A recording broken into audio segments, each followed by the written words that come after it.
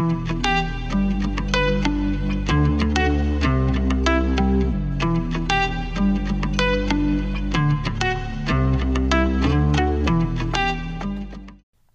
the Bible Rundown with Pastor Rob, Pastor David.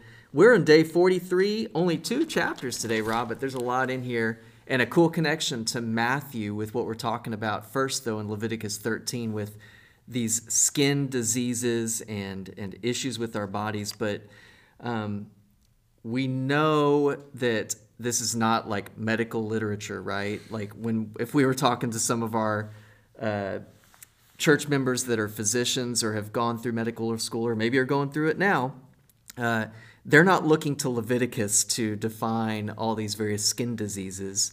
So why are they included in here, and what does it mean for the people of Israel and for us? Again, we're looking at Leviticus in the sense that God's now dwelling among his people. How will God's people enter into fellowship with him? This is the overall structure of Leviticus. Is not only are they justified by the sacrifices and the blood covering their sins, but then they are sanctified by those animals now going up in a sweet aroma to God. And then after that's done, they have fellowship with the living God. And so that's kind of how we should operate in our lives, is we should think about our salvation, our sanctification is bringing us toward fellowship with the one true God. And so in Leviticus, what we see now is the uncleanliness breaks that fellowship with God because he is righteous and holy and his wrath is poured out. And so this uncleanliness or sickness, if you will, on the skin is a result of what? The sin and the brokenness of a fall, and it cannot be in the presence of God. And so not only is it good for the community by taking a leprous person or a skin disease person outside of the community, but it also is so that the people can have fellowship with the one true God in the dwelling place that he is in. Yeah. No, I think it's great. And what a cool connection to Christ. Yesterday we talked about after childbirth, these rules that God was giving to the Israelites about a woman being unclean. And then now we're talking about leprosy. And who are individuals that both touch Jesus and are healed and Jesus touches are healed? Well, we have the woman who was bleeding. And interesting that Luke, who himself was a physician by trade, really jumps on that story of a woman being healed of this years of having this condition. And then what we're going to look at in Matthew 26, Simon the leper, one that is, coming down with these skin diseases of some type that we just read about in Leviticus. And Jesus is in his own house.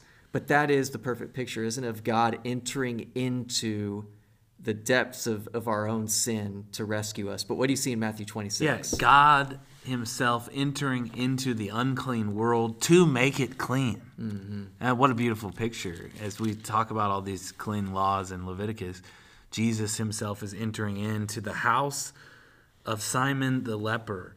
And we have this woman who pours out this expensive ointment, and they're like, well, you should have given this to the poor.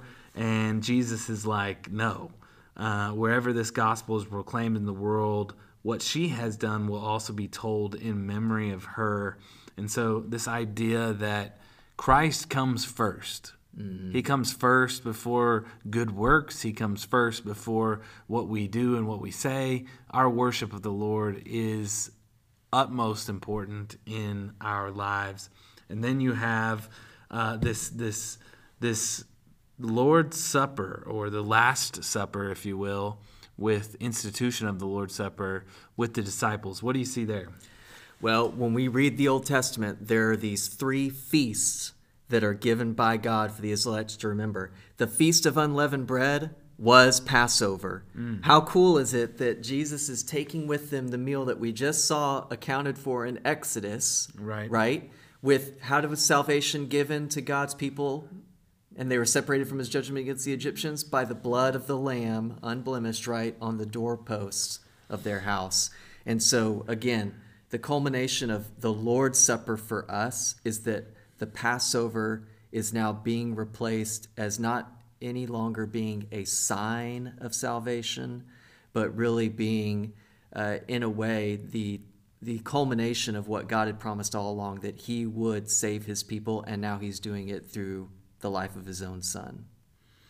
Yeah, and this is an interesting. This is the institution of the Lord's Supper. He's taking this Passover meal and he's referring to himself, and that's what all the Old Testament is written towards, is referring to Christ. And so we partake of this meal.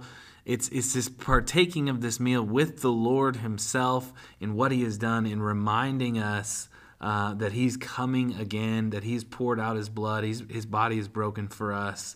And so, when we talk about the Lord's Supper, it is an important part of what we do. And we need to come before the Lord not only in the right way, but also understanding the depth of what he has done for us and understanding this gospel. Well, then we have Peter. You're studying Peter right now in your class. Tell us about Peter.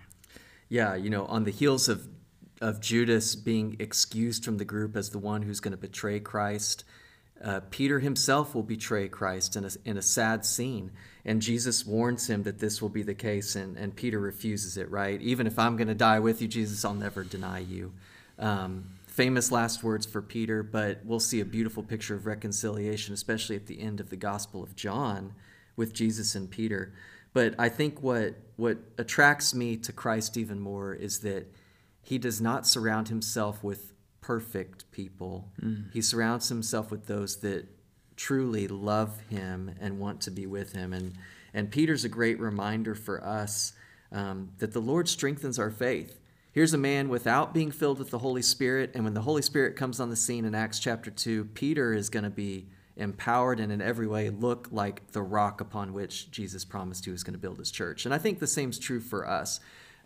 God is building our faith, persevering it to the end so that we will not fail. Why? Because he's the one that's not going to allow our faith to fail. And that's, I think, the story of Peter, really. Yeah, Peter's the story of us, right? We all mess up. We've all turned our face away from Christ, and we need the grace of God to be able to continue in the work of God for his glory. Thus, the Peter story actually gives us a lot of hope and a lot of faith that God is going to bring us through to the end, David. Yeah. And he's going to bring us through all the way through the Bible rundown. Absolutely. Well, enjoy your day.